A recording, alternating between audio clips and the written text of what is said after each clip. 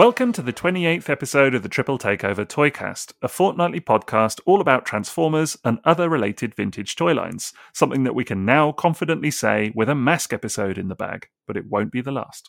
My name is Sixo, but more on that later, as with me as ever are my two rather irresistible co-hosts. First up, it's the man to go to if ever you've got a spy changer that needs a good seeing to. Aye, there's the rub. It's Maz from Transformers Square One. Just shaking my head. I'm sure you are, mate. I'm sure you are. And rubbing a spy changer probably. You'd know because his head would be below the screen. Oh, that's true, actually. Yeah, I can still see your head. So. Next, we have one of the more chilled and relaxed toy collectors out there, at least until you ask him his opinions about the Transformers scale chart. And then you might see why he sometimes calls himself Incapable Hulk. It's Liam from Toybox Soapbox. That's me, like the Scrappy-Doo punching the scale chart. Right, exactly. I was quite surprised by the strength of your opinions on the old scale chart there. It was something to witness. It's bad times. Don't believe the hype. Together we are Triple Takeover, and if you've sat through the previous 27 episodes wondering if you've missed a few references in that intro, it might be because they're not so subtly placed nods to our exclusive Patreon content. Yes, as well as a range of other perks, we produce fortnightly minisodes on loads of more in-depth topics. There are currently 18 of these available, so be sure to get in on the full conversation by heading on over to patreon.com/Triple Takeover. As for today, this being a regular episode, we're delighted to introduce our regular sponsors, both of which we'll talk more about in the middle of the show. Firstly, we have the one and only TFSource.com, who are your source for all your Transformers and third-party needs. Then we have a UK retailer named gearforgeeks.co.uk, who specialise in Transformers, Lego, Star Wars, G.I. Joe, Masters of the Universe, and much more, including a sizable pre-owned section. So thanks to both of them, and we'll be having a closer look in just a bit. So with all that said, what's shaking, lads? That was brilliant. I enjoyed that. Oh, thanks. That sounded professional. Is that what a year does? I think that's what a year does. I think that is literally a year of churning on this kind of stuff and just kind of getting used to it, maybe. I think it's also a year of us editing those normally quite minefield-like intros and be like, how about we just get it out in one go? Indeed. Few cuts to make. Slap it out, lads. There we go. Yes, there you go. Yeah, indeed. I think you're probably right. So I think I do recall some of the early episodes where we were like half hour in and we're like, should we wrap up the intro then? Yeah, that was when you were doing all the editing and we were like, yeah, we've got loads to say. What's editing? Yeah. Let's not stop. Let's just keep going forever. I know. Yeah, the amount of footage that just sort of ended up on the cutting room floor, just like, oh, here's another half hour of chat and we'll just get rid of that. It's a bit more down to business now, isn't it?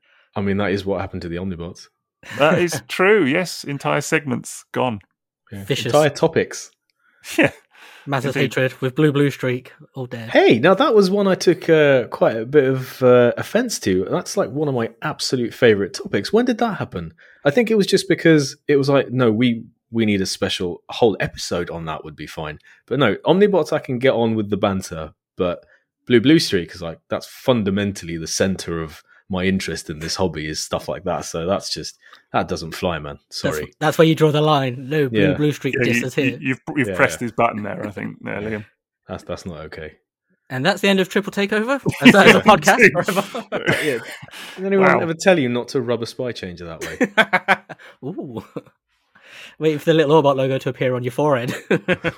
I think all that rubbing, honestly, that was the peak for me. I just can't see that we're going to do another recording anytime soon that's going to top that. Just an entire evening of watching you rub toys was just surprisingly entertaining. I don't know.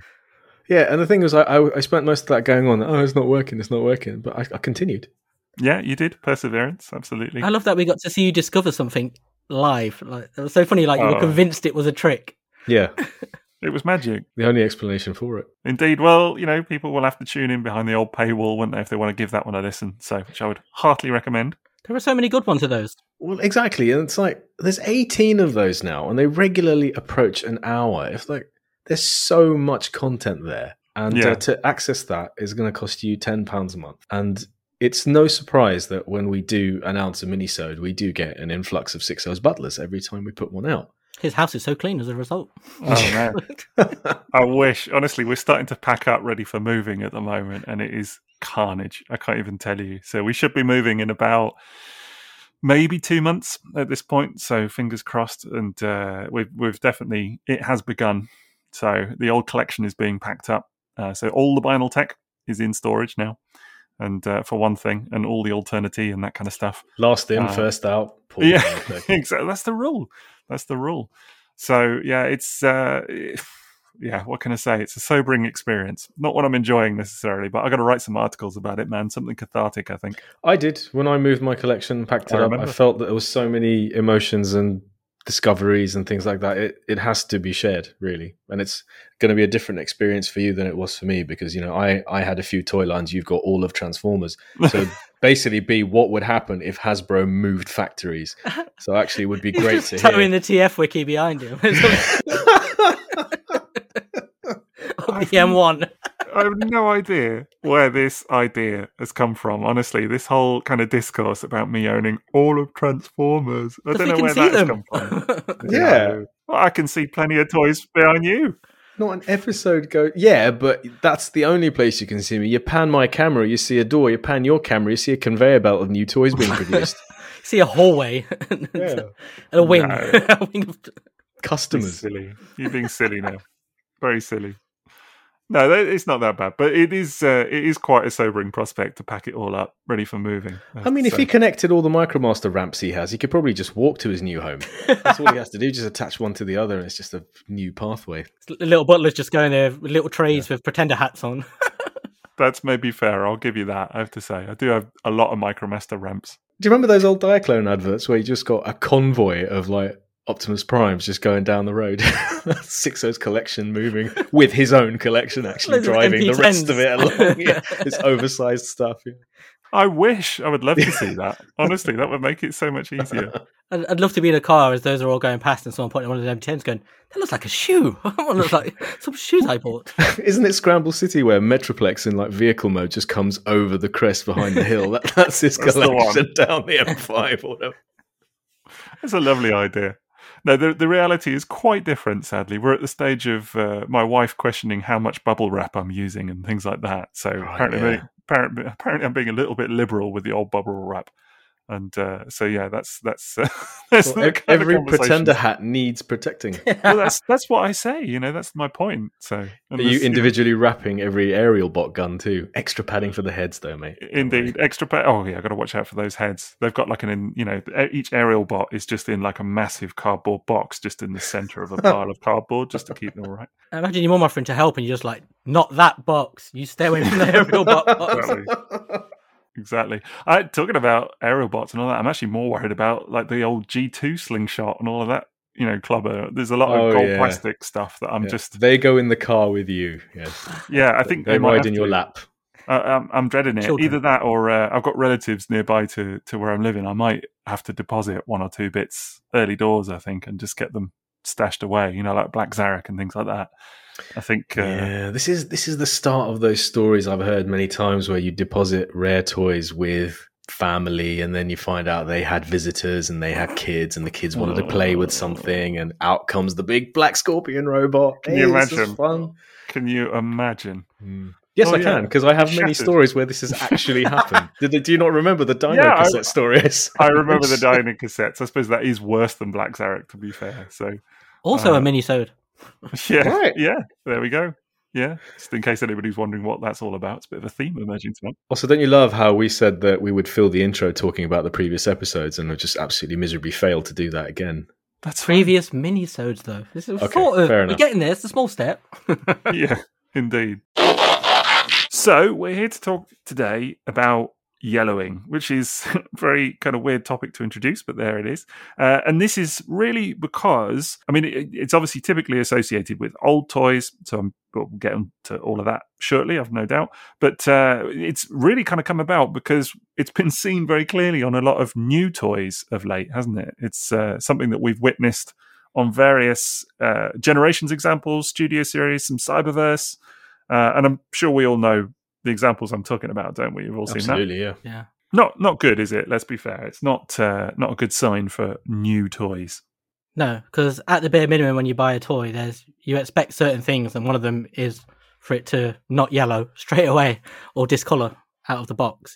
It's like a minimum standard, isn't it? Yeah, one of the worst things about discoloration is the feeling that you don't have any control over it beyond just keeping it out of a sunbed. Yeah. But in the case of that Studio Series Ratchet that you were showing from the Bumblebee movie, I mean, that was... How long have you owned that toy? I think it came like that out of the box, but I only noticed it 2 weeks later. It's because all the photos I took were quite dark. It was only when I was looking back when I was like, I think it's come like that. But even if it didn't, it was 2 weeks from when it was opened. And That's mad. yeah. And it's not just a one-off either, is it? Like plenty of other people have seen the same thing. Yeah, different parts. And it's widespread, though, over so many toys. And it's not just like this year. It's going back a couple of years. Because I remember one of the first ones where it really came up was the Netflix Soundwave and the Siege Soundwave. They've got there's this certain type of plastic. I think that's what it is that they've been using. Because you can always tell it's that kind of plastic. It's like a softer, grainier kind of plastic. I know the type you mean. Often used on like thighs and stuff like that, isn't it? Yeah. Or sort of, yeah. So Ratchet's a case. So there's Soundwave. There's quite a few Cyberverse toys. So it's quite a new one. Siege Jetfire is another one. Where it's RC. Cyberverse RC was the one I saw recently. Oh, Really man. bad case. Yeah. That was tragic, actually. That was one of the worst I've seen by some mile. I mean, there have been some really bad examples. I tweeted a few of various pics that people had sort of, sent and that. I just kind of collated a few and retweeted them just because it was like, ugh, this is kind of obviously a thing. But that Cyberverse RC was the one that I really... It looked like it had been dunked in coffee. It's a toy that's still on shelves as well. That's the thing about it. It's not like it's a toy that came out 10, 15, 20 years ago. It's a brand new toy. Well, that's the thing. Do you remember when Liam mentioned that his masterpiece Prowl was starting to yellow, and we were actually quite shocked at that, and we're thinking, no, that's a relatively recent toy, because we associate yellowing with being on vintage toys, 20-year-old toys, things of Car Robots era and earlier, not, like you said, stuff that's available on the shelves now, or even up to a few months ago, I wouldn't have believed it of Masterpiece that's been well looked after by a collector. Well, Masterpiece is, that's over 10. Is it over 10? No, just under 10 years old. That's Prowl is 2013, 2014 for Prowl. I was going to say 9 years old, 8 years. Yeah. Okay. So, I mean, that's still not acceptable, I don't think. That's still not in the realm of what I would say. Oh man, 10 years. It's good. I know we do this all the time, but 10 years ago when Masterpiece Prowl came out, I started collecting vintage Transformers again in 1998, and I felt like it had been a lifetime, and I was doing something that a child should be interested in. 1998. 10 years before that, Poxy Power Masters were on the shelves. That's unbelievable. 10 years has gone in a blink of an eye when we were all chasing after Masterpiece Prowl. Anyway. Yeah, no. Back to You're the right. present. Don't do this to yourself. Mate, I often have that when I'm writing articles and stuff, as you can imagine, because I'm often referring back to Masterpiece toys from... well, around that time, do you know what I mean? 2011, 2012, whatever. And very often I'm like, oh, okay, so that's been over 10 years then. And I'm just like, how did that happen? What? Your Prowl yellowed. I've had the same thing on Star Saber, funnily enough. Yeah. Yeah, when I saw my Star Saber recently, and one of the things the person who was buying it, one of the buyers wanted to know was, has it yellowed? So I had to look at it really closely, and sometimes it looks like it has, but fortunately it hadn't. It's just the way that it catches the light sometimes. And that's another thing with white plastic, isn't it? When you look at it sometimes, it can look yellow, but it's not. It's just the tint of your light as well. Yeah, and people's photographs online don't do it any favors. Yeah. I mean, God Magnus isn't even brilliant white, but I didn't realize that they used this sort of off-white plastic as standard. I can't imagine why they wanted to color him that shade, but that creates issues as well. All of them looked yellowed. You were mentioning my experience with Henkei Skyfire recently. In the end, they all just looked yellowed, and I thought I'll just take a chance on a well-priced one that's probably never been out of the box, and it's perfect. But it's only when they go into the light tent that you can't deny what you're seeing. But with some toys, you have to put it next to another example before you can tell it's yellowed. Yeah. Particularly clear toys, I think, actually, that's true. Yeah, like, that's it. Like brilliant white toys, you can normally say, it's not brilliant white. But when it's clear plastic, like clear see-through plastic, you can kind of convince yourself it's okay. But until you see it next to another specimen, then you might be like, unless they've gone like a little bit green or whatever. You suddenly remember it being smoky when it wasn't. Right. I think we should also probably talk about why it's undesirable, because there's this crossing over of back in maybe the late 90s or early 2000s, yellowed toys. I don't think it was a massive issue because, Jetfires had yellowed, but there were so many white ones still around. Right. That you just thought, I'll buy a white Jetfire, but I'm okay with a yellowed one, because you still had nostalgia and think, but I've got a Jetfire. It wasn't such a massive deal, and it was quite easy to avoid. You didn't have to spend ages waiting for the one that hasn't discolored. And I remember getting toys from friends to sell for them back in the 90s and early 2000s. And they are toys that today you would bust your chops to find non-discolored versions.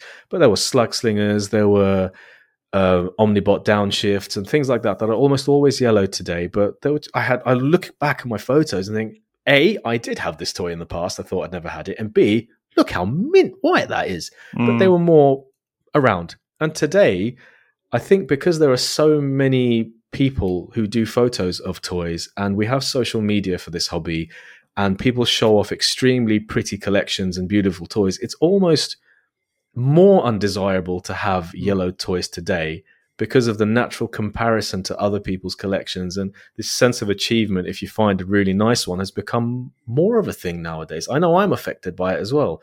Like, I don't think I could, spend the money that toys cost today and then be okay with a discolored version. I really want a Victory Leo, but almost every single one I see has yellowed sections. You think to yourself, well, what does a perfect one cost? I'm now over 40. How many more years am I going to collect? Am I going to let this stop me ever experiencing this toy? So it does become a little bit of a conflict in my collecting. So I understand why this has just become so much more a widespread issue, and why it's so much more unforgivable that toys which are brand new off the shelf are like that. Yeah. I've always said, I think since we started the podcast, the one thing I really can't abide is yellowing. It's the one thing that stresses me out about toys. The only thing, literally anything, is knowing it could turn yellow. Because when you see it, you're like, because it's changed from what you wanted. Is that the thing that bothers you the most about it? It no longer looks like the toy you bought. Yeah, I don't know. It's not that it feels dirty. That's the wrong word as such. But it sometimes like feels like it's decaying. If that makes the right sense, it suddenly looks wrong. And there's also that thing, doesn't it? It sort of feels like it's been, even though I don't smoke and I don't go around to it, I automatically connect stuff to like that yellowing to cigarette smoke and stuff like that. There's kind of, so there's this kind of feeling to it. The thing, like with the new toys, I think what's so bad about it is how widespread it is on so brand new toys. Like old toys, I can understand it. Age is a different thing to it coming like this. And I've seen, there's been quite a few people have said, haven't they, that they, it could be a batch. And it's a good idea. They're like, oh, it's just a bad batch. But when you look at, when you saw those threads, how many toys it spread across and how many different parts, you're like, is it a bad batch for every single one of these toys? And and how many years as well? Because I'm not talking about decades, but certainly at least a couple, maybe 3 years or something that this has been going on. It's not just toys that are out now, like new. It is, but it's also toys from a year or two ago as well. Siege, which is like 2 or 3 years ago. Right. That's what I mean. Exactly. But there's like with Siege Megatron is one that's quite susceptible to it, really, isn't it? Yeah. And it's always specifically, or not specifically, but it's most often that kind of plastic is, you see the sections it is, because it's the same with Soundwave. The bits that have yellowed are the parts that are made from that similar softer plastic. And you see it again, like even with, what's his name? It's not Siege Starscream, SG Starscream from the Siege mold. That's a really new toy, and that's coming out the box with panels, isn't it? The shattered glass one. Yeah. That looks terrible. I've seen. The toy itself looks. I really love the color scheme and everything, but the yellowing that I've seen on it is horrendous. Honestly, I mean, not as bad as that Cyberverse RC, but pretty bad. But it can't just be a bad batch if it's over several years worth of production. That's not like, whoops, do you know what I mean? We accidentally fluffed making this particular vat of plastic or whatever. It's they've obviously changed something about the type of plastic that they're using or whatever it might be. And maybe they haven't realized it, but it feels like enough people are shouting about it on social media now. And, to be fair to Hasbro, there's every reason to believe that they're aware of a lot of this stuff. I mean, certainly there are, I'm aware of various designers, things like that at Hasbro that have a good presence on social media. I can only assume... John Warden, right? Former big dude at Hasbro, replying to you recently. So it shows fanboy John Warden. They do follow you, and they do follow us. And I was chuffed to bits about that. That was lovely. That was really cool. Really nice. That was very cool. It was one of those moments where you just kind of, I don't know, it was first thing in the morning for me. It was like 6:30. I was at my aunt's house and staying over, and just a really lovely moment. Just kind of makes it all worthwhile somehow. But it's the one where you call your mum and say, "Mum, I've made it." Yeah, I did tell my mum about it, actually. I did say, oh, yeah, look at this comment. Do you know what I mean? She's like, yeah, who is that? And I was like, oh, okay, let me explain. But she thought it was cool. But anyway, yeah, but so I don't know if it's, I'm sure they do care. I would never want to portray it that they don't. But maybe it's just a question of they've got some changes to make or something. If they're designers, they want to see what they've designed and worked on being enjoyed and being appreciated. They are probably horrified. I'm sure they are. I've no doubt they must be. So I'm assuming that these things, maybe it takes a little while to change or whatever. Maybe we'll start to see it fading out. I would hope so. Undoubtedly, it takes a while because if you think about when these toys would have been designed, when they would have booked factory time, and the materials selected for them, and that lead time can't be short. So who knows how many batches we're going to see this across and how many toys until something is changed in their selection of materials or the conditions in which they're stored, transported, created, all of that kind of stuff.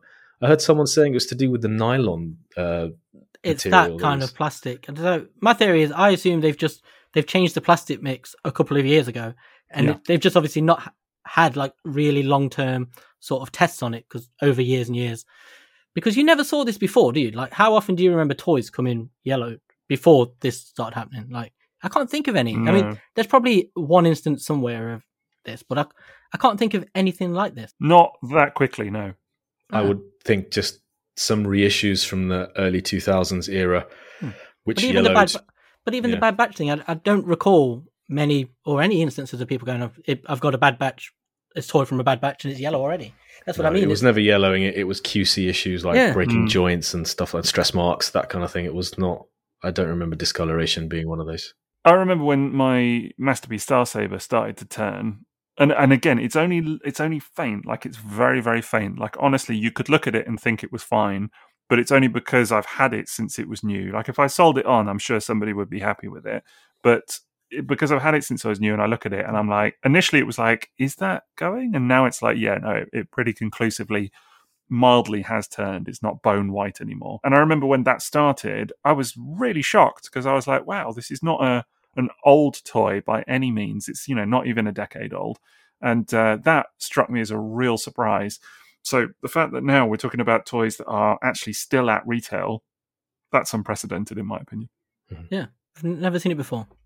And for the longest time, yellowing was associated with the way in which the toy is treated and stored, what's happened to it throughout its lifetime.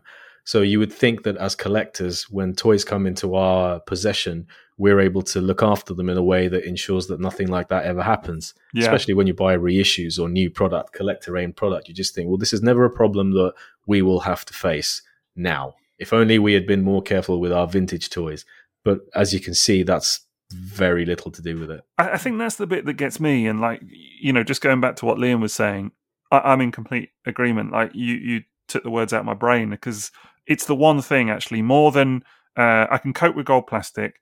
Actually, I can cope with clear plastic going after a while or whatever. That's fine. None of that really bothers me. Like, obviously, I wish it wasn't a thing, but it is, so fine. Yellowing is the one that just drives me crazy. Like, I actually kind of not live in fear of it, but it just really, really depresses me more than anything. Yeah. Like, if a toy goes, I actually find it quite sad in a way that, like, if I break something, I'm a bit kind of like, okay, I broke it. Do you know never look at it in the same way you did, with the same kind of love. Yeah. You look at it and it's always is a tinge of disappointment that even if you're okay with it, it's always like, oh, it's not. 100%. I was like that. I mean, I hate to keep using the same example, but I was a bit like that with Star Saber. I remember legitimately just holding it and just like popping him back on the shelf and just being like, okay. And it was just this real feeling of sadness almost of like, okay, well, the sheen's gone off that a bit then. But I think it's because we're photographers and that's what we do and how we enjoy our hobby. That's a big part of it for me, yes, I will say, in that, as you alluded to, you want to have your photos looking as pristine as possible. I specifically go after a kind of, a point of quality or condition, will probably be the better word, condition, that such aids the photographs looking as nice as possible, particularly with vintage stuff. So I don't buy yellowed toys. I just never do. And one thing I am fastidious about on the aftermarket is making sure that I know if stuff is yellowed or not, because I just won't go there. And I mean, that's a thing actually that is worth mentioning, because a lot of sellers Some sellers are really great with it, man. Mhm. They'll send you more pictures and they'll indulge this kind of like, you get sometimes, don't you, people taking pictures on white A4 paper or something for you or things like that, or under different light.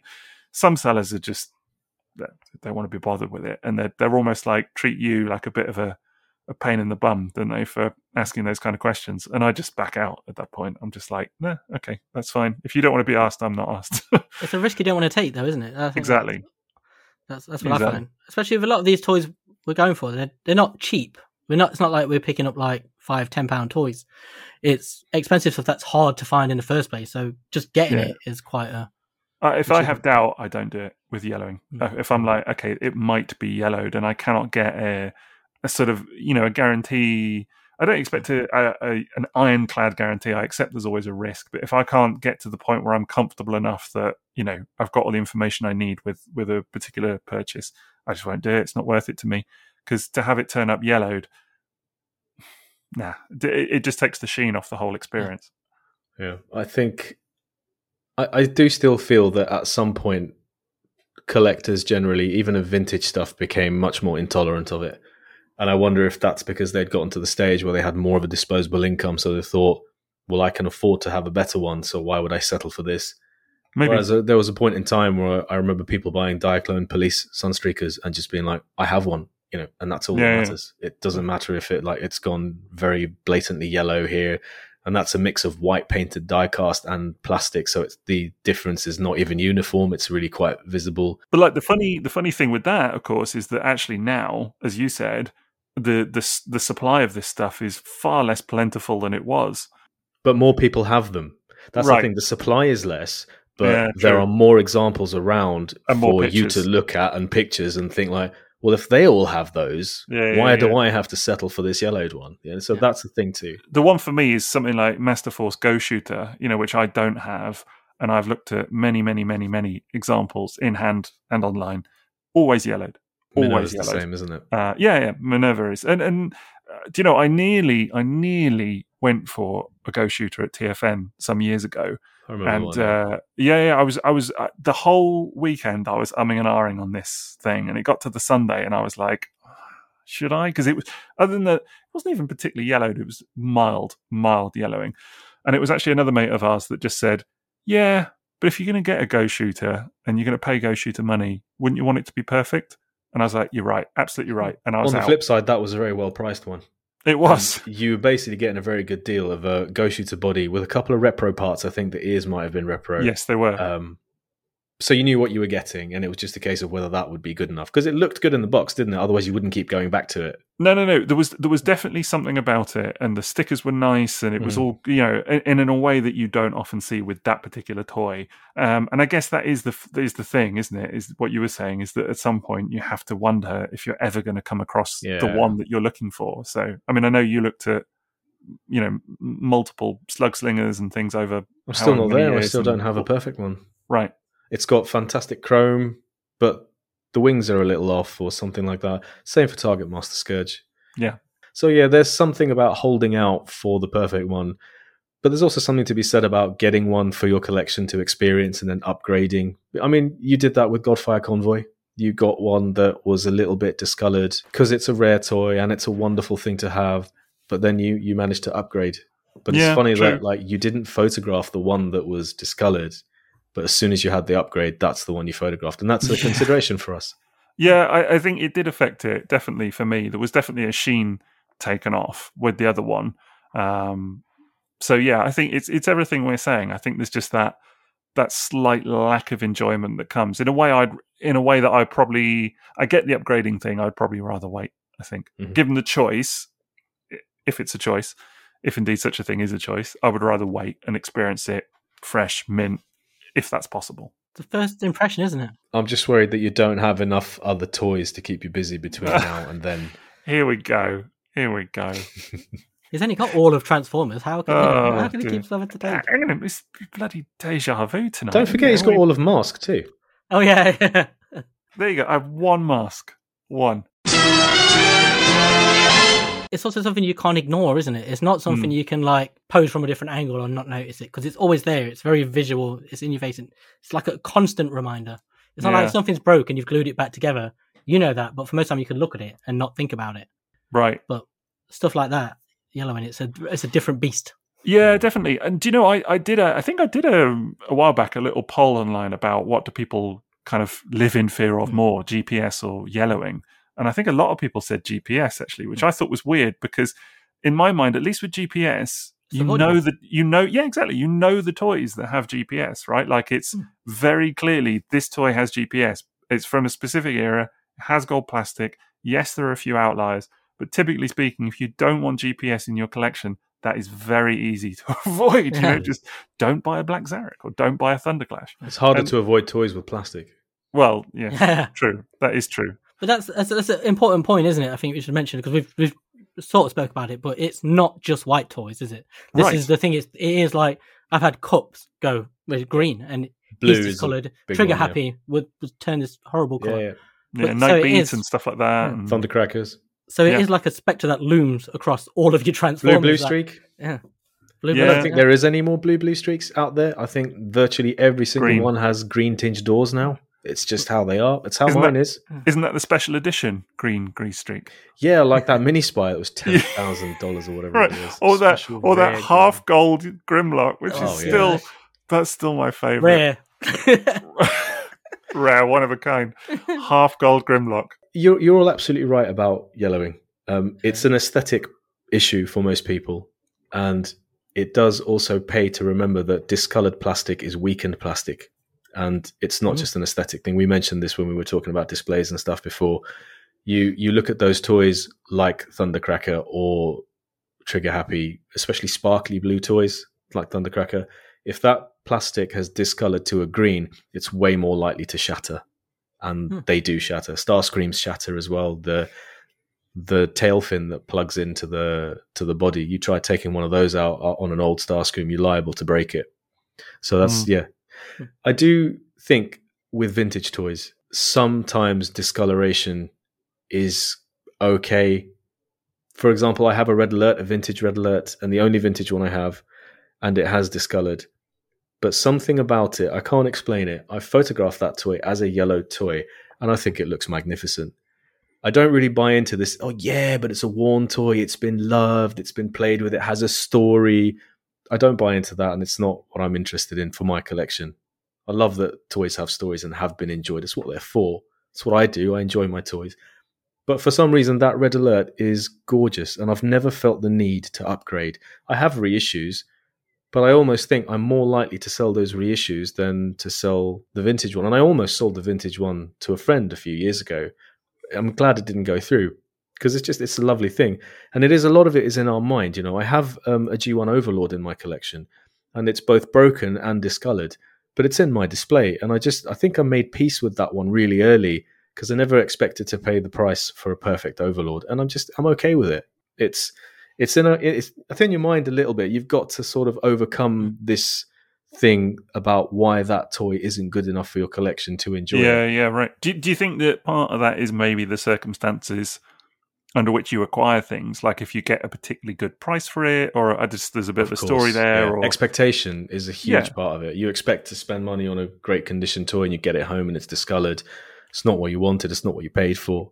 It's a killer. So absolutely, yes, I think that's a huge part of it. And you're probably saying that because my Overlord came from Graham, and it was like I paid postage.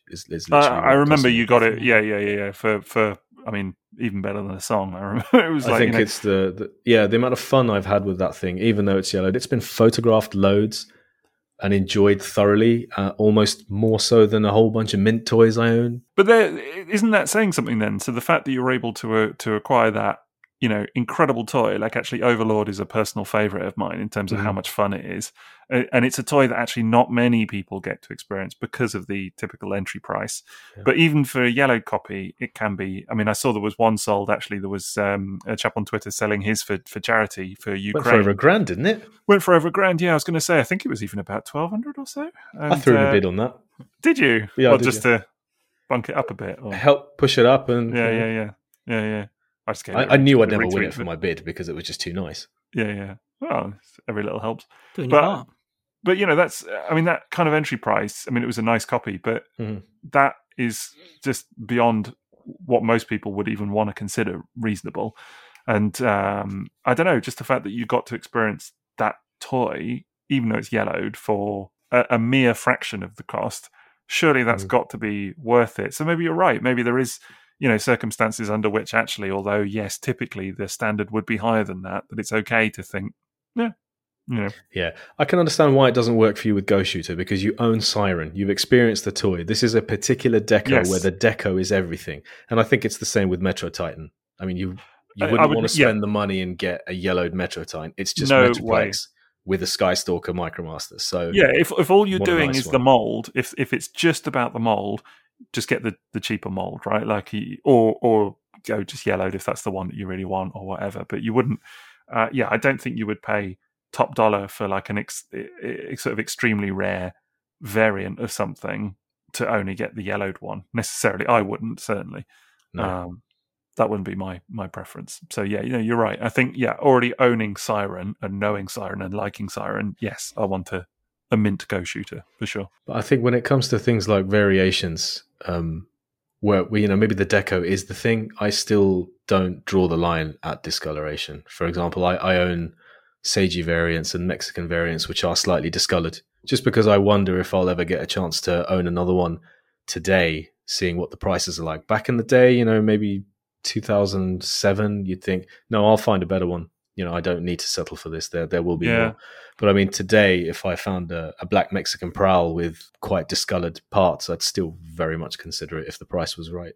I think that's maybe different again. I mean, for it, like, it's not yellowing, but I have that Redfoot Optimus, G1 Optimus, and absolutely love that thing. But mine, the stickers are very worn, and in parts anyway. I mean, generally it's in very nice condition, but I mean, that I got that for a very good price. Below market value. Yeah. And so for me, I'm happy with it because I would never actually really want to go near the price that it goes for typically. So I'm kind of like, it's not the sticker condition that I would go for normally, but I'm good with the compromise. So maybe there is that kind of element to it for unusual variants of stuff that you already own, for sure.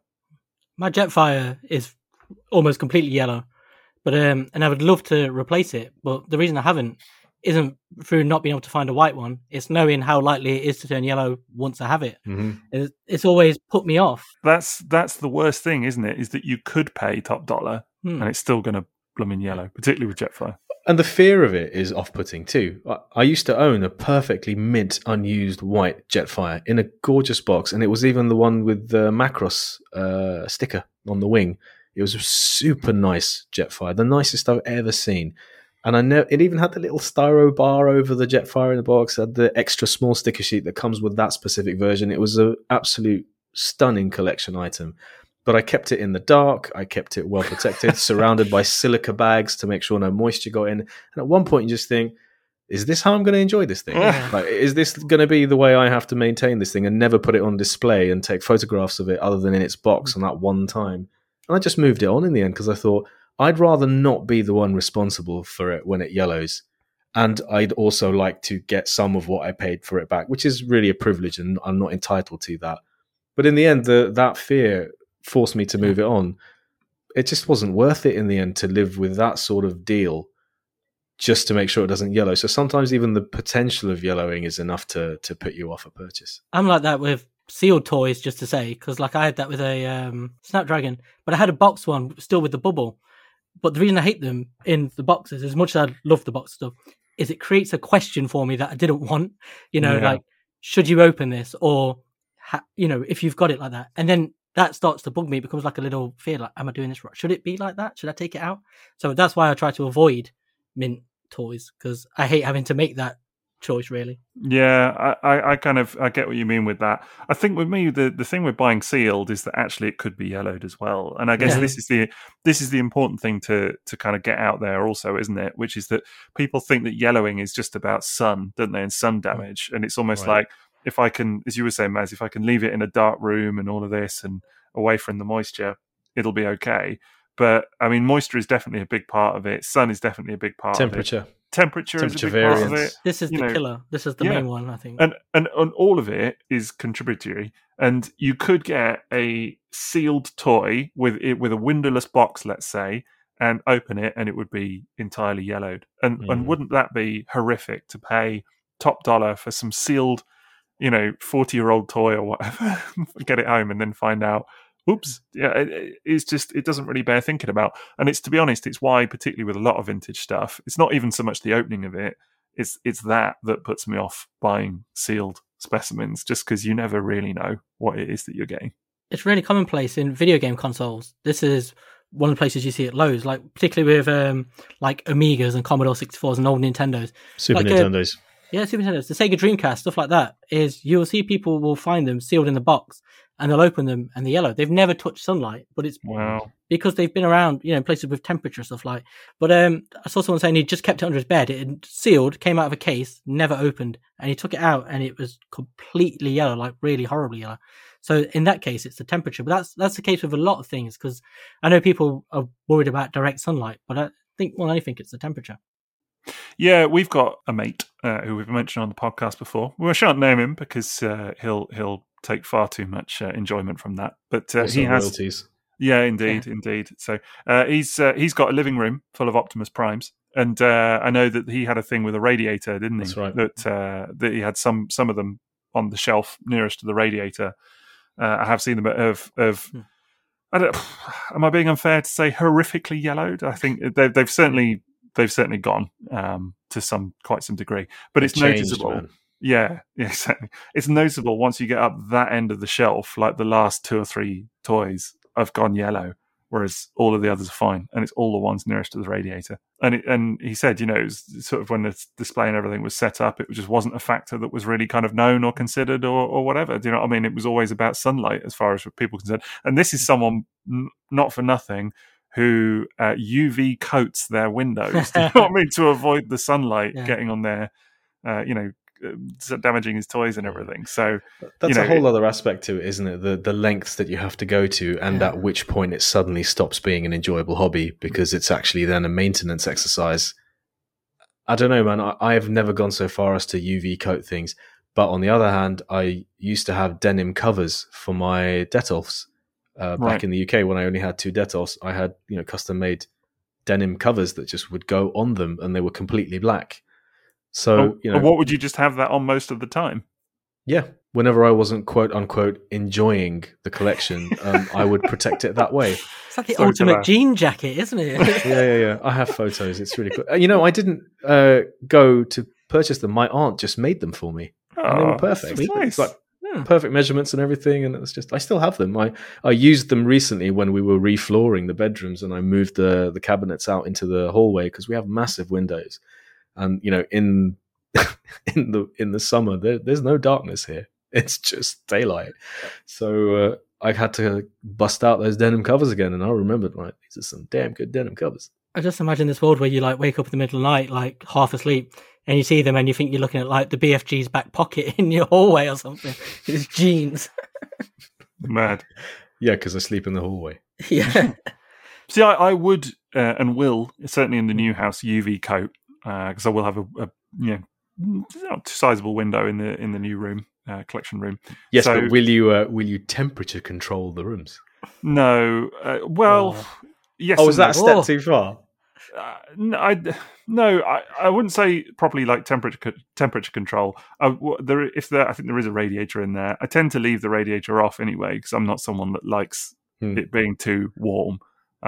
So what about a dehumidifier? I mean, there are so many steps you can take, and people do this. They literally have centers. It's a good, downstairs in the basement. I've seen collections like that. It's bad for your mental health, though, isn't it? Because you spend so much time thinking of every angle. Then there's always one you're I didn't think of that. What if that caused it? And I think that's the thing. How maybe for us, where does it stop? Yeah.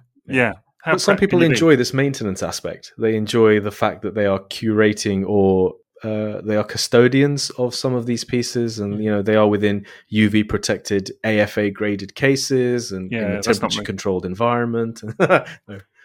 That's not me. But some people are like that. I get it, and that's where their enjoyment is. It's almost like, I can see why they are more okay buying sealed specimens than I am. I hate the fact that I bought an untouched G1 Shockwave, absolutely perfect, and I opened it and it was issue laden, because then I can't enjoy it the way I wanted to but a sealed collector could have enjoyed it for the rest of time the way it was. So it's almost like that's a better audience for it. Yeah, if you're going to leave stuff sealed, then it's fine, isn't it? Like, you could get a boxed G1 Thunderclash sealed. It's got no window on the box. Yeah. It could have GPS. It could have yellowing. It could have whatever you want. It could be knackered. It could just be a dead cat in there for all you know, and it'd be fine. You'd be perfectly happy with it. Schrodinger's Thunder Tracker. Right, exactly. Yeah, exactly. I mean, you'd be perfectly happy with it. And so there is something to be said for that, for sure. But then you don't get to enjoy the toys. It's not the way you and I enjoy it. Yes, that's fair. Yeah, that's a good example, actually. One way to look at it. Actually, I don't even know if this is a good example. It's just an example. You bought the clear Spy Changer Wars from me recently, and you knew that was slightly discoloured. What was it good but for? You still bought it because it's a pain in the butt toy to find. Yeah, and it was cheap enough that you thought, for the sake of the collection, it'd be nice to have it, and it's not that bad. So, I probably wouldn't have if it wasn't you. I was, I mean, I was probably like, all right, being a bit nice as well, but. I was okay to keep it. No, I know. Nice toy. Yeah. You could have given it a little rub. Yeah, I don't think those ones can be rubbed. So, are you sure? Have you tried? Yeah. How do you know? You know this tortures me, and you know how to torture me, but I'm not doing it. I heard something actually that they do have little heat sensitive sections on them. I heard that too. I haven't verified it, but someone needs to get rubbing. Rubber dub. That's getting cut. Anyway, no, but you're right. It's a fair point, and I have picked up one or two items. I mean, the whole conversation around the you mentioned about the Toys R Us Godfire Convoy. That's a good example, isn't it, of something where you do think at some point maybe there are no perfect examples. Yes. Maybe they've all gone to some degree. That it just is what it is. And it's not so much finding a completely perfect one, but finding one within the sort of realm of what you're happy with. I don't know. Mask Stiletto is a fantastic example. Yeah. We saw someone, didn't we, get a mask toy. They posted it on Twitter. I can't remember who it was. Someone listened to the show. Was it Spider-Father? I think it was Spider-Father. Yeah, it was Spider-Father. That's exactly who it was. And parts of it were crumbling, weren't they? Like the mask and stuff. Oh, yeah, the actual mask. Yeah. But I think the stiletto itself was super clean, wasn't it? Yeah, it was. But there was another toy, wasn't there? It wasn't stiletto. You got another one. That's right. It was sealed in box. And yeah. took it out. It was a bike one. Yeah, it's just the way it goes sometimes, isn't it? As I say. The Transformers will return after these messages. Okay, well, it's that time of the pod when we're going to talk about our sponsors. And first up is tfsource.com, who are your one-stop shop for all your Transformers and third-party needs. I have a very good relationship with TF Source, done a lot of work with them, but they are always been very, very good with me. And they've got absolutely loads of stuff up on their site. So they do all kinds of like Masterpiece, Generations. They've got third-party stuff up there, as I say. I've been browsing their site a little bit today, and there's some really lovely stuff up on there. They've got a couple of things back up for pre-order. We were just talking about the old Unique Toys Provider, which has come back up, and things like Fans Toys Quietus as well, a couple of Fans Hobby bits, and lots of X-Transbots stuff up there at the moment as well. So I do recommend that you give them a look. You can add things to your stack, which is always really, really handy as well. So if you're not ready to make a purchase just yet, you can stick it in your stack for when you're ready to kind of load it all together and get it shipped in a bundle. So check them out. It's tfsource.com for all your Transformers and third-party needs. And of course, we're also sponsored by Gear for Geeks, which are a UK-based website. That's gearforgeeks.co.uk. And they have Transformers. They also have a pre-owned section, which is what we focused on the past. And this is not just pre-owned Transformers, it's pre-owned Mask. Just loads of toy lines. There's Lego there as well, and also clothing. The most amazing thing about gearforgeeks.co.uk is that you can actually find a page where you've got animated toys, robots in disguise, car robots, pre-Transformers from before the G1 Transformers had even launched. We went on at quite some length about the really small wind charger that had come out. And you'll also get test shots, so pre-production items, because the owner, Morg, is actually quite a big member of the community. He's a collector who's been around a long time, knows what collectors like. So that secondhand page is definitely, you just never know what you're going to find there. We were talking recently about the amazing prices on Robots in Disguise Optimus Prime and Ultra Magnus Omega Prime. Basically, you could have had it for less than £75. Or if you're really into crocodiles with arse guns or Zoids, as they're otherwise known, there are those toy lines as well. But certainly, if you're into new toys and you're not interested in buying them directly off the shelf, brand new, you can check out the used section, the pre-owned section on gearforgeeks.co.uk. Get yourself some Siege, get yourself some War for Cybertron figures, or even Kingdoms, stuff that came out really super recently, or, a Throttlebot wide load. So check out gearforgeeks.co.uk. We now return to the Transformers. Okay, so before the sponsor segment, we talked a lot about kind of how yellowing makes us sad and things like that. But I think it might be interesting to explore a bit more of the kind of the science, in a kind of Jennifer Aniston style, like Here Comes the Science type way. There's a vintage reference for you. Our first guest is Neil deGrasse Tyson. Welcome, Neil. Right, yes, indeed. Here he comes. But yeah, I think it'd be interesting to talk about that side of it. So, I mean, first of all, what's your guys' understanding of what actually causes yellowing? I believe it's the flame retardant in the plastic. It's the bromine that as it heats up with the temperature, eventually over time it starts to degrade and it starts to seep out of the plastic. I believe that's what then starts it, as it breaks down, it starts to discolor. Yeah, that's sort of it's chemical degradation of ABS plastic, or the flame retardant in the ABS plastic. Yeah.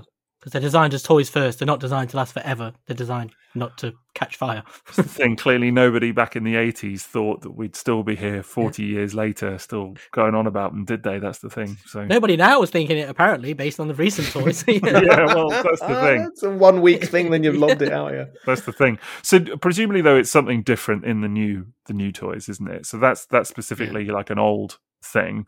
But there's something new in the new toys that we've been talking about earlier, like this Cyberverse RCs and things like that. We're just thinking that's a change in the chemical makeup of some sort, the change in the plastic that they've made. It's not just heat, though, isn't it? UV that can trigger that as well, in terms of the older toys with ABS plastic.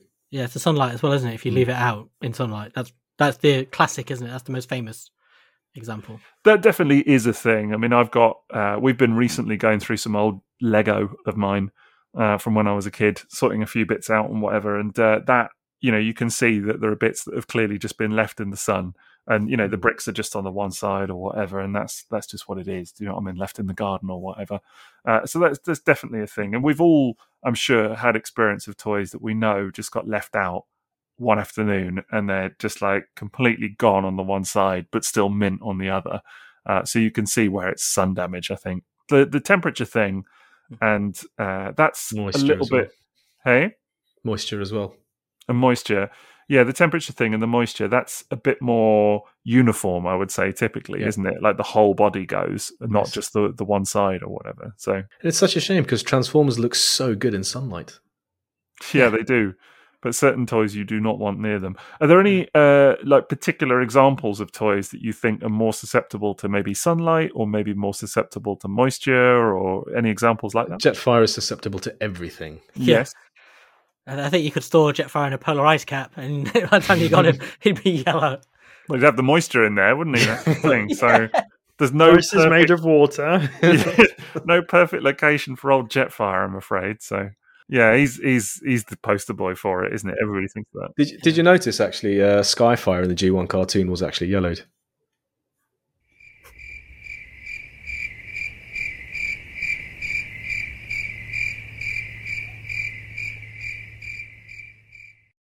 Guess you didn't notice. What, in the polar ice caps, you mean? Yeah, because I thought that's what he was referring to when he said that. I thought he was way ahead of us there. No, I didn't think he was. I thought he was just making a reference about the temperature. Yeah. But yeah, you're working on another level there, man. Yeah, that's and the sound you hear in the background is that joke landing like a lead balloon. That's just... It's not my washing machine this week. Reykjavik Airport. A whole other level of meta there, man, I have to say. So. But what about do you think there are toys that are particularly more susceptible to like moisture damage than sun damage, for example? Or do you just think It's so hard to say because you look at yellow toys. First of all, you've got to wonder, did it happen in my collection or did it happen in the previous owner's collection? Because the damage may have been caused while it was in the possession of somebody else, and then you buy it, and the degradation takes so long that it happens in your collection. So you don't know whether was it heat. Was it moisture? That's always my fear, actually, is that you could buy potentially like what you see as an entirely mint AF specimen, and you get it home and it's good for a couple of months, whatever, and then it starts to yellow. And you're sitting there thinking, well, what did I do? Do you know what I mean? But actually the damage was prior to you even getting your hands on it. Yeah. Other toys that are notoriously susceptible are things like Minerva. Yeah. They just seem to, and Ghost Shooter, they just always seem to be discoloured. Nose cone. His nose cone is often yellow. The Technobots, what's his Lightspeed, his little white canopy. You mentioned Slugslinger earlier. That's a fantastic example of a toy that is so difficult to find without discoloration. Trigger happy.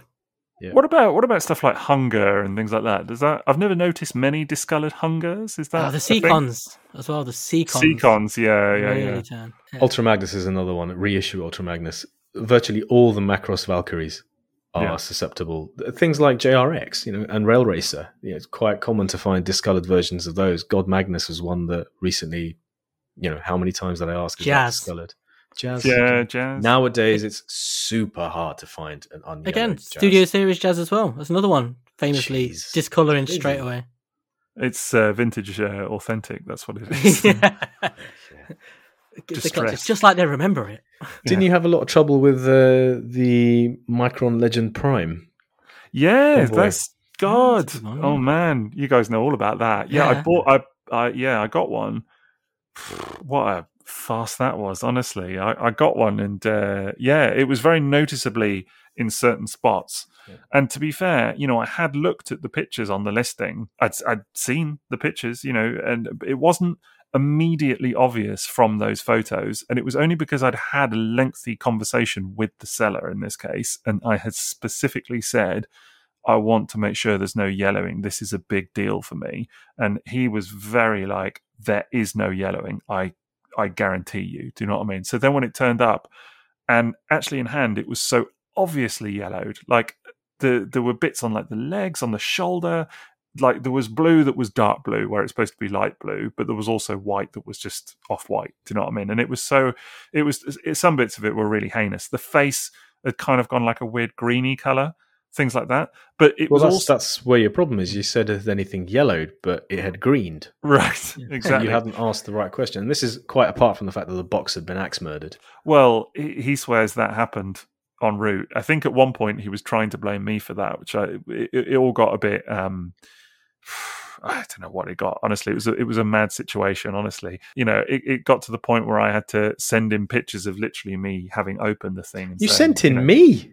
Yeah, I did because you kind of knew you dealt with the guy before. I think, I'd known him from like a past life in collecting. I was like, wait, is it that guy? And I was like, he's not supposed to be like that, just because it was a case of both of you believing the other person were legit and trustworthy before you could sort of. It didn't really help though, did it? Sixo's like I've got friends in ice places. He got quite personal about it at times, and like really started to accuse me of like wasting his time or whatever it was, and being out of pocket. And I was like, yeah, but you sold me a yellow toy, mate, and you said it wasn't. So it's in my mind, it's fairly clear cut. Do you know what I mean? That there's I was glad one you of us stuck to your guns with that. I was very yeah. Well, I was determined by that point, and the fact that he was so difficult with me just made me all the more determined to see it through.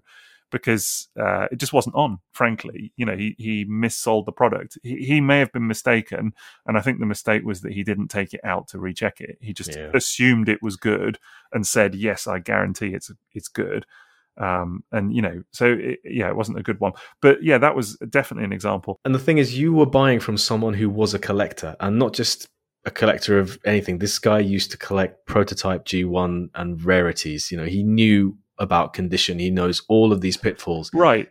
When you buy online, it's a lot harder to get a non-invested person who isn't a collector and say, look, is that yellowed?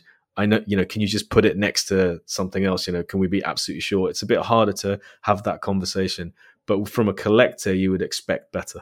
I must admit, when you told me his background, I was really surprised because it was almost like I felt like a bit like I was just being fobbed off almost. You know what I mean? And the whole thing was a bit of a sorry debacle, to be honest. But it has a happy ending because I found my perfect Micro and Legend convoy in the end. But, and that's a moral in itself as well. But we've all bought from established Transformers dealers and had yellowed product that wasn't advertised as yellowed. Yeah. All of us have had that experience. So you can't even say that there's one source that is holy in that respect. I do find it is one of those aspects that some people try and not pull the wool over your eyes with, but they try and gloss over it a little bit. Do you know what I mean? Or treat it as maybe less serious than it is. And I think possibly that's because in some cases anyway, some collectors wouldn't care as much as maybe we do. I don't know. It's the scarlet letter, isn't it? It's like you say a toy is discolored. That is it. It's like that toy is the social pariah out of all toys. It's the one thing people don't want to hear and then won't purchase as a result.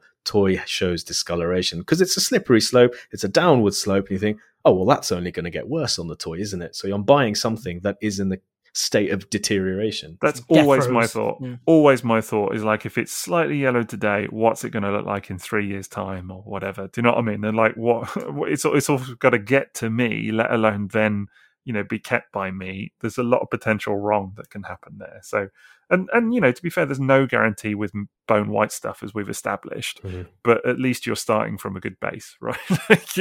you're kind of coming into it right. And you get some time with it. Yeah, exactly. So, and then if it goes wrong, it goes wrong. I mean, it's always a gamble. That's the thing. So, it's an insidious thing, isn't it? Because it does. That's another reason I hate it. Is it creates a trust issue.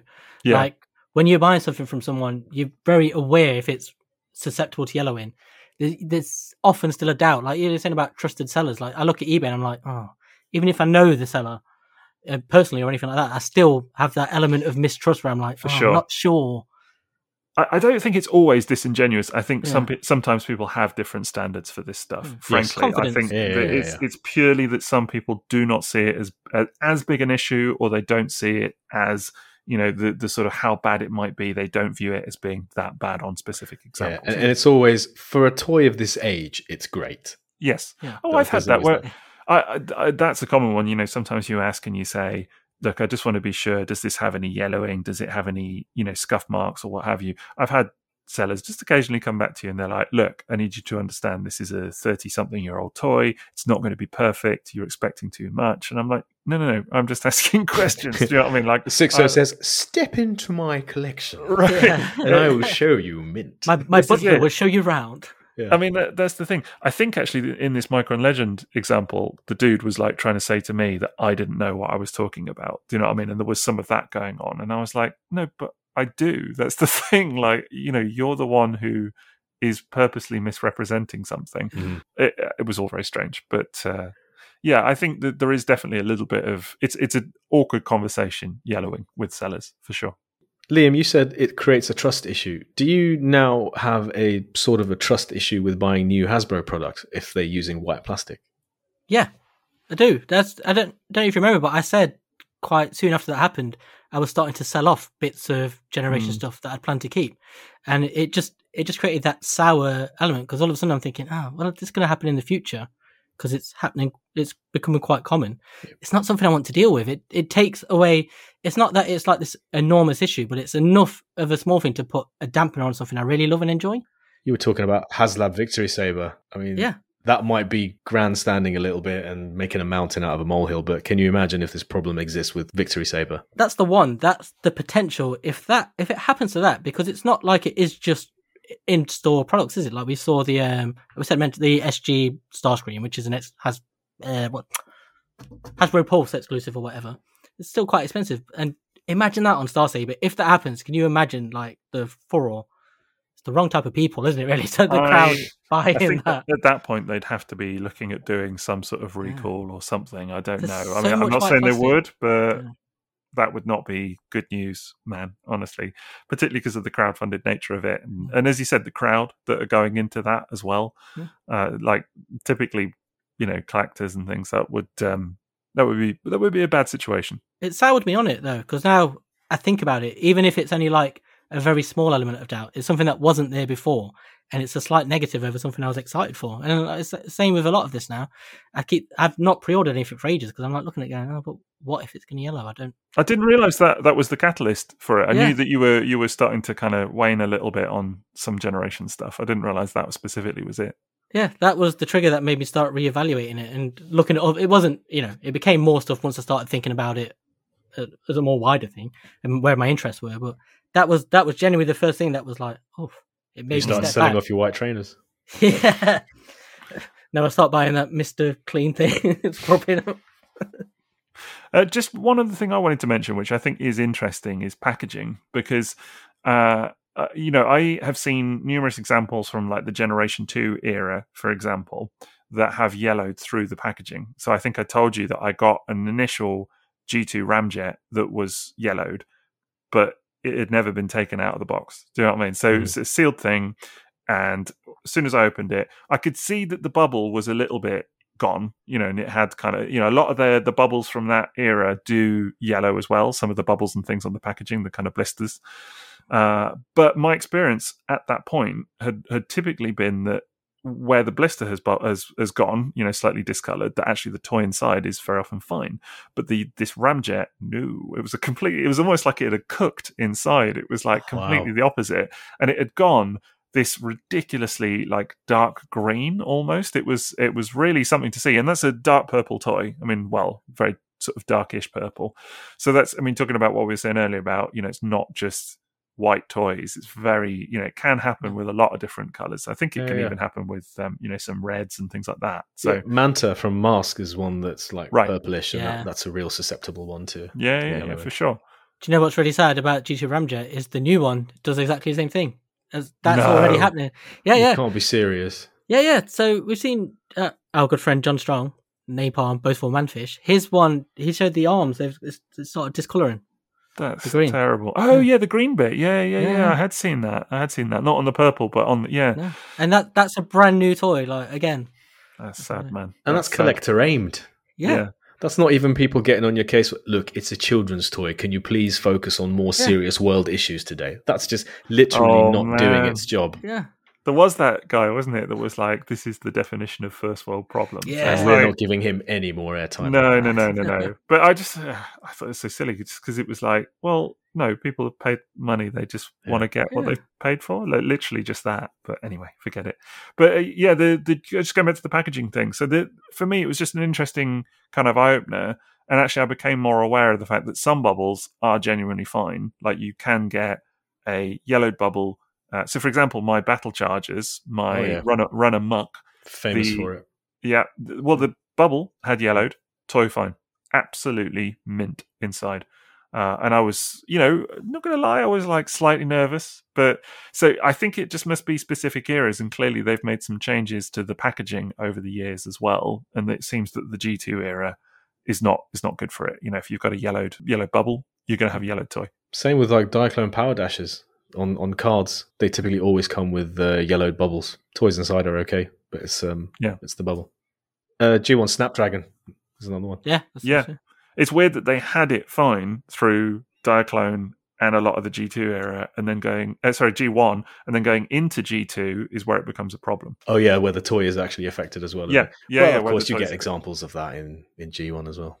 Yeah, I'm sure you do. It's bizarre that it could be either way. I've had some good gambles in that regard, where I've had yellowed bubbles and it's paid off, I would say. Yeah. Do you not think that, like you say there, it could be either way though? That is so much a part of why this is so bothersome for us all, because it's almost it's not even just luck of the draw. It's something you have zero control over at all. It's like you just it could happen, it couldn't, but there's nothing you can do about it. I think that's exactly it. I think that is exactly just enjoy them while you have them for what they are. Yeah. We're not entitled to perfect collections. This is a choice we've made to, enjoy this hobby in this way and buy the toys that we do. I just wish I could live by that a bit more than just say it on a podcast, because it affects my buying all the time. I think like, well, if I buy that and I photograph that, it's not going to be a perfect picture. And then what are people going to say? And I just have to stop caring about that, honestly. a feeling is different to understanding something and knowing something, isn't it? Like the way something makes you feel. And it's the same here. Like I can completely understand that toys don't last forever and my countdown rocket might yellow or has yellow. But at the same time, it doesn't stop me feeling sad about it and like bothered about buying another one or something else. And, yeah, I get it. So what can people do about yellow toys? Is there anything that they can do to reverse the process? Yes, we've come to the right place. Right. So, I mean, the disclaimer on this is that it is temporary. I think this is the thing people need to realise is it's not a permanent fix. Your stuff might last for a long time. Like I've got stuff I've done once years ago and it's still fine now. But then other stuff I had discolour within a couple of months. It's just, again, luck of the draw. But one of the things you'll see often is people saying you use hydrogen peroxide, the liquid, and they bath it in that. I don't do that. I think this is a terrible way to do it because it can affect stickers and stuff like that. The best way to do it, I've found, is to buy the hydrogen peroxide gel. It's hair developer. You can buy it on Amazon for like £4 or £5. Big bottle of it. It's 40 volume and I think it's like 12% or something like that. But you buy that and then you can apply it on the specific points you want to apply it. And I think that's far better. And it doesn't affect the stickers or anything like that. Liquid doesn't get anywhere. You just literally just paste it on. And then I always wrap it up, the bits that aren't being covered, so they don't yellow in the sun. And then you just put it in like a Ziploc bag and leave it in the sun for a few hours. It's mad. To reverse sun damage, you put it in the sun. Yeah. Yeah, it's so counterintuitive. Or under a UV light. That's if you, you know, in the winter or whatever, or indoors. But it's really easy and it's dead simple.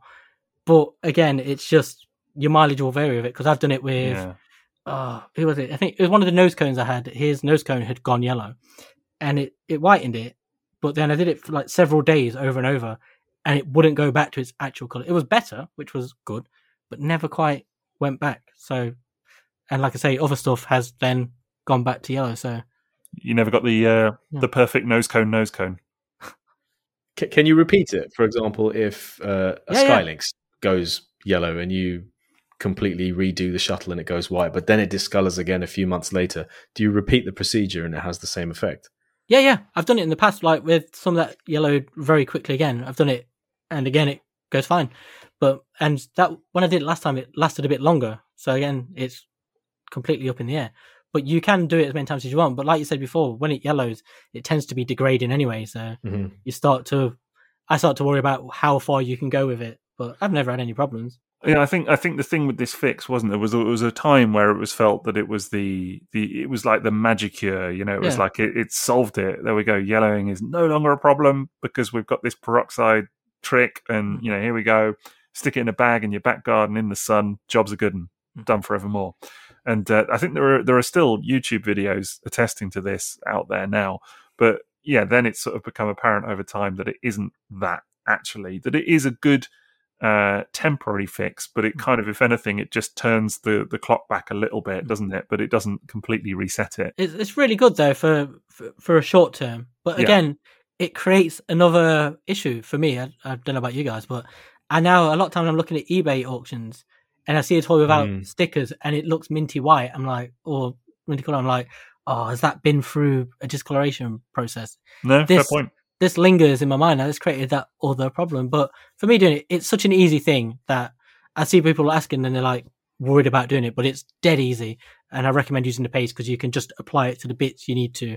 It's dead easy to wipe off. You're not submerging anything. Yeah, I must admit the submerging thing was always the bit that totally turned me off about that. I mean, actually, one of the videos I always remember is someone submerging literally a Millennium Falcon toy in like a fish tank, you know, with UV lights on the sides, and that was just insane. Yeah. And then, you know, but they'd sort of taken it bit by bit, and then they had repro stickers for it afterwards and all of that kind of stuff. But yeah, you can do it, can't you, on toys, even if you don't want to damage the stickers or whatever. It's just a bit that's an incredible video. I remember watching it and then at the end thinking, shame it's just going to yellow again after all that work. Right. That's the bit that they don't show you, I guess, isn't it? So, but like I say, it's such an easy process and all you need is literally something that costs you £4 from Amazon and a brush and some Ziploc bags. What if you live in a place where for 6 months there's no sun? You can buy a UV light. Yeah, I'll be there. Yeah, that's what people do. They have like setups. I've seen people have setups in their spare room where they just do this all the time which again is what makes me wary about stuff on eBay. That you're right though about the eBay thing, because that is I've thought that before, and we sort of hinted at it earlier, didn't we? Is that you've got no real way of knowing then that the toy that you're getting isn't one that someone's previously done this fix on. This is the thing. It's just the minefield of collecting. I mean, I know there are really good chrome pens out there, and people have restored chrome to G1 toys, especially something like Slugslinger's chrome nubs on his chest. I mean, you wonder, like, has that been restored? Is that perfect out of the box? You know, is the rest of the toy in a condition that you would believe that that's not worn? So it's part of the minefield. For sure. At least there is a temporary fix out there.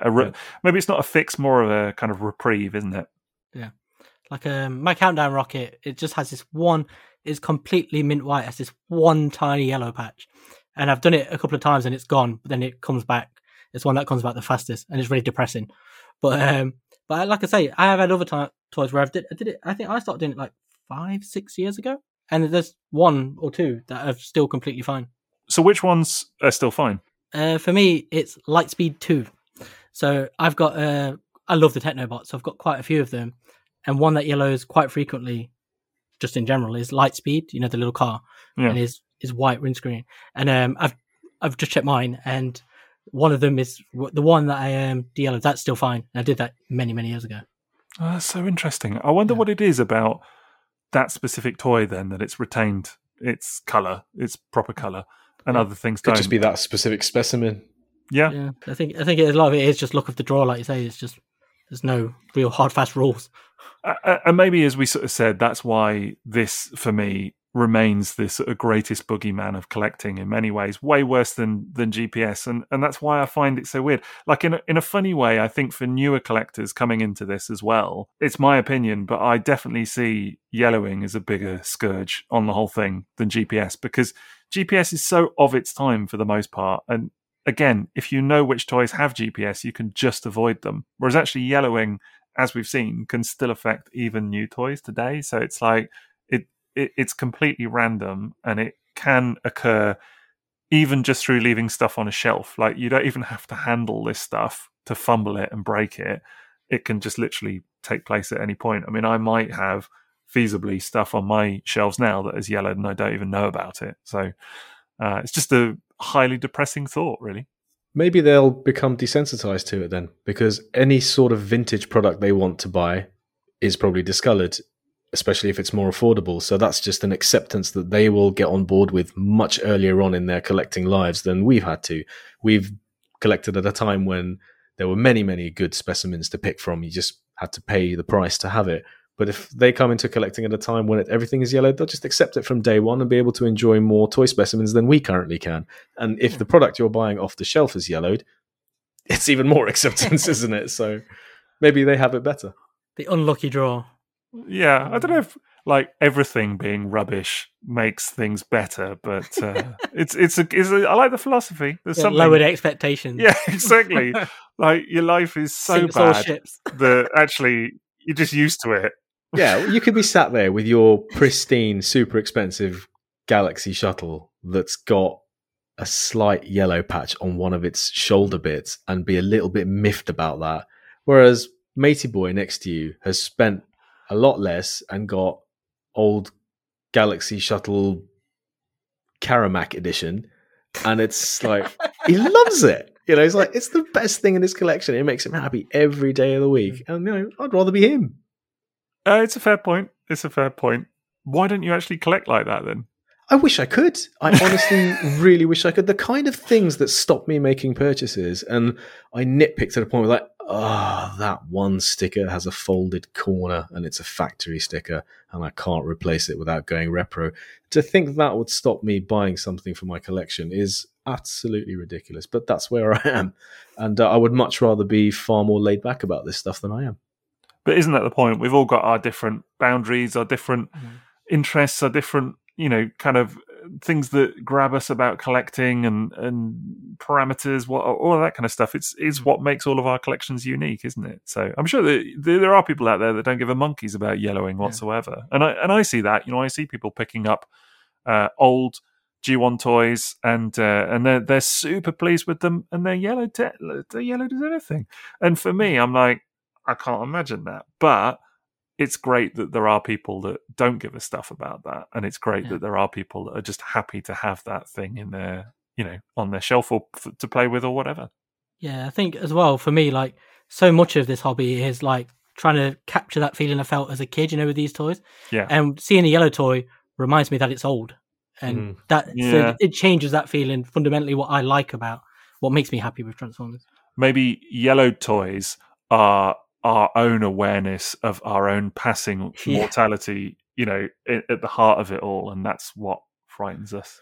Or just a reminder of how much money we're wasting. Indeed. Yeah, anyway. The Simpson editions. Right. But there are occasions where yellowing can be good, though. For example, Action Master Shockwave. Oh yeah, because it made it into the Galactic Man. Radio Shockwave, didn't it? Yeah. So that's not bad. We'd never have brown Metroplex. Actually, there was a yellowed. They were talking about the Action Masters. There was who was it that had a yellowed Action Master Soundwave, and it looked like Sound Blaster. There you go. It was hilarious. Natural variants. I was like, "Is that a custom?" They were like, "No, it's just yellowed." Color changing over the longest time. Yeah, it's absolutely amazing. So there's a character arc for you. Change the look, and you can get a green G2 Ramjet. There you go. Absolutely.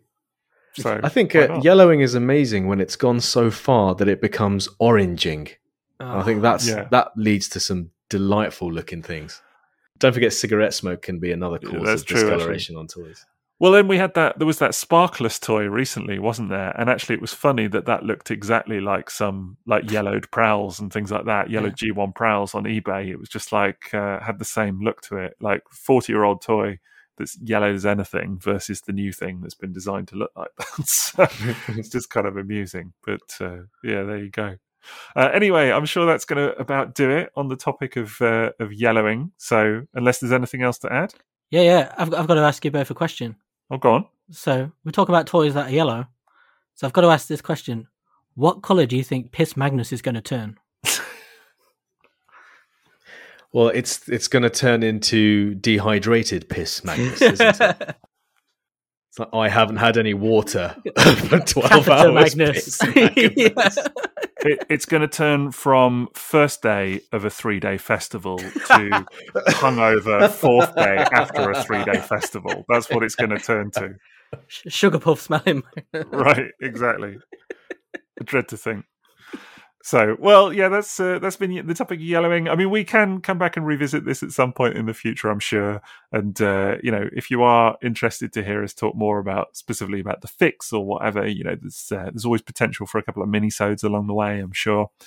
Just to remind you of our exclusive content on there. And who knows, maybe we'll talk about GPS at some point, just to kind of cover off all our bases. So that'll be fun.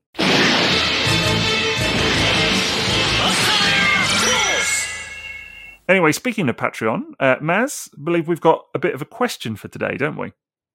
Yes, of course. One of the perks of being a patron is that you can ask a question and we bank these questions and then we answer them on the show. And today's question is on the subject of damaged toys, which is kind of perfect for this. It's from Amar, and the question is, have you ever had a friend or family member handle a toy and it break? How did you handle the situation? And he gives an example of his cousin taking his G1 Abominus off the shelf and gave it to her kid to play with, and Rippersnapper broke off and the head is still stuck in hunger. The conversation of it's just a toy versus collector's item came up. So, yeah. Has anyone ever broken one of your toys?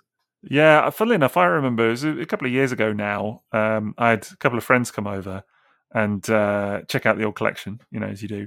And looking at some Beast Wars items, actually. And I had an old vintage Transmetal Megatron. Liam, what about you? So that was terrible. You do it to yourself. It was you that broke it. We told you not to do it. No, we said don't transform it. But you're like, yeah, now I'm 6-0. I can track. Yeah, I know. I think you willed it. That's the thing. It was either, I've not decided yet if it was your mental powers or just the shattering sound of your voice. It was one or the other, like a Black Bolt thing. Do you know what I mean? Just like little sonic wave. Something happened. Stayed in it like discoloration. Just Yeah, Maz's voice lingered in exactly. the toy. Put it this way, Liam. I'd transformed this toy hundreds of times. Never a problem. Suddenly Maz is in the room. The thing literally snaps off at the waist. I couldn't believe it. The Right in curse front of of him. Maz. It was upon it. unbelievable. Just him being in the room was enough to shatter this toy. So yes, I know this pain all too well. But you said friends though, didn't you, or family members? So maybe it doesn't. I'm joking. It's gone south, hasn't it? I'm joking. I'm just taking a cheap shot. Don't worry. You could have seen Maz's eyes, dear listeners. It was First of all, he broke it himself, and now we're not friends. I'm joking. You are a very dear friend, and Good yes, heavens. I broke it. I was far too. You got it on record there. There you go. But I was just far too keen to show it to you. Actually, the only one I can really think of is my wife, before we were married, actually broke, I think I mentioned this on a previous episode, broke my Masterpiece Skywarp, the MP6 version. Yes, you did mention. She dropped it and snapped one of the little, just the tip of the fin, and she was gutted. She was like, and that's the last time I'm handling any of your toys. And I was like, no, it's fine. It's not a big deal. So, yeah, it has happened. But, hey, c'est la vie. I've been very lucky. I think I'm in karma credit, from my brother destroying so many toys as a kid. So I've been lucky. Most people have been fine. And because I always have a box of stunt toys for little kids when they come around. Stunt toys? Yeah. I always have like a little box of like, there's an There are old Dino Energon cassettes in there. No. It's all like, Energon Starscream and stuff like that. Like stuff I found at Car Boots for like 20p. And so they come around like, oh, can I transform this masterpiece? I'm like, I think you've just found a use for yellow toys. And there we go. That's what it is. It's like, but what about this instead? This terrible broken thing. Yeah. Always like, pays to have a few junkers on hand, doesn't it? That's what I mean. Yeah. So, for sure. yeah. But no, I've been very lucky. But like I say, I think my brother destroying so many put me in great karma credit for a lot of years. What about you, Mez? Trying to remember an actual breakage. I remember my wife knocked a reissue Macross Valkyrie with all its armor off my desk at home when she was using the computer. I think that the most amazing thing for me was that when she told me that she'd knocked it off, and I came home and I said, but didn't you say all the pieces came off? She goes, yeah. I said, yeah, but all the armor's attached. She goes, yeah, I'll just put it back on. I think I was actually more impressed than anything else. But it did also make me think, like, how many times have you knocked it off that now you know where the armor goes? Other than that, a friend of mine once came round and I handed him a Diaclone Red Trax, and I said to him, this is like my rarest thing. And the first thing he did was drop it on the corner of a wooden box. And I just thought, oh my God. And of course it fired the missile off behind the bed and everything. It was not a happy day. Oh, there is one example of someone actually broke something, but bless him, he's a wonderful bloke. And it was Steve-ll. Oh, yeah. Came around, he was trying to show me that the inside foot of the Masterpiece Sound Blaster opens, like the inside instep on the foot. And the thing, he was kind of stuck, and he said, no, I can open it. And then he broke it because I insisted that he open it because he knew how.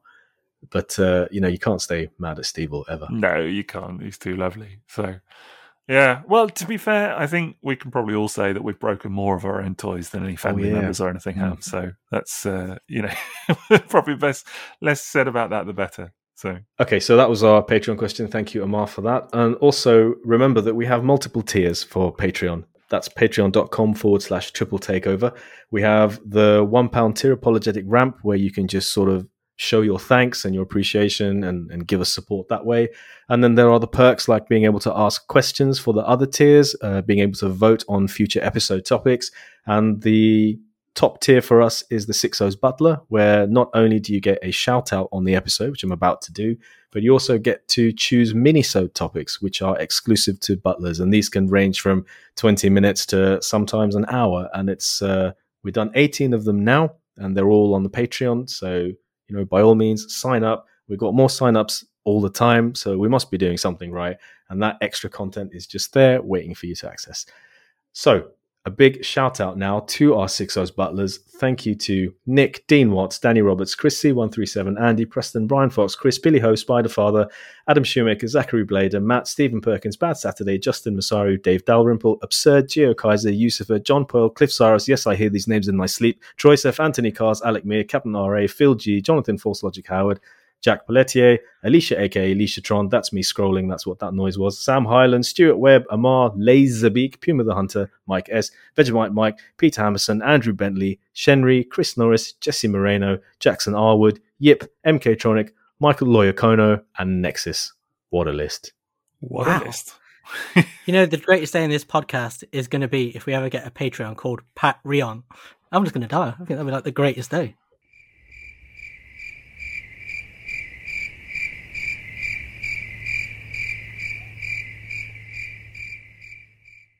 Pat Rion.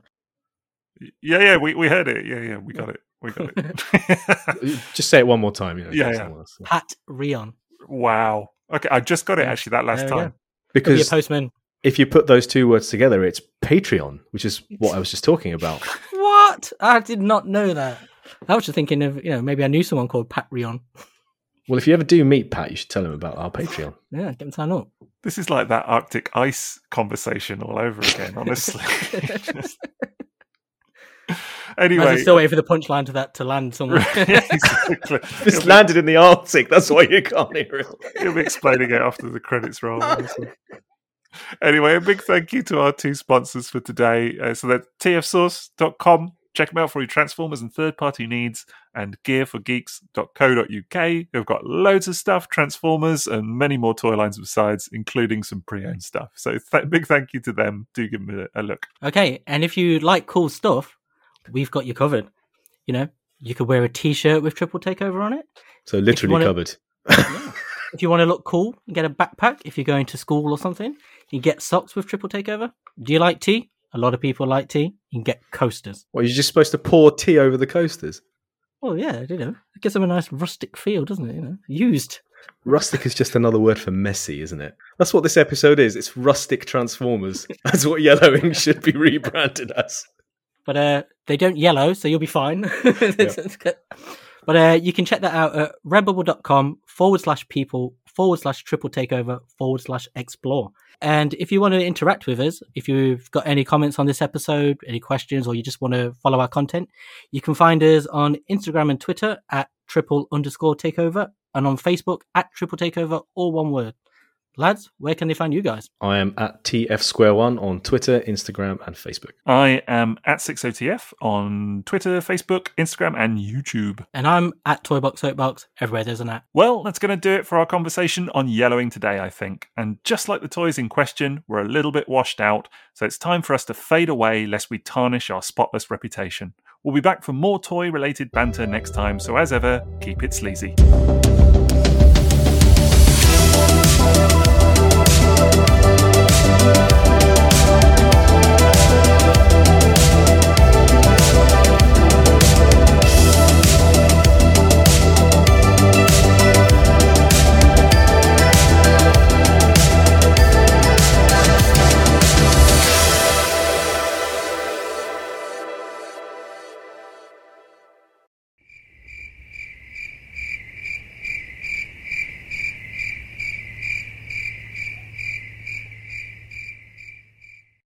You do it to yourself.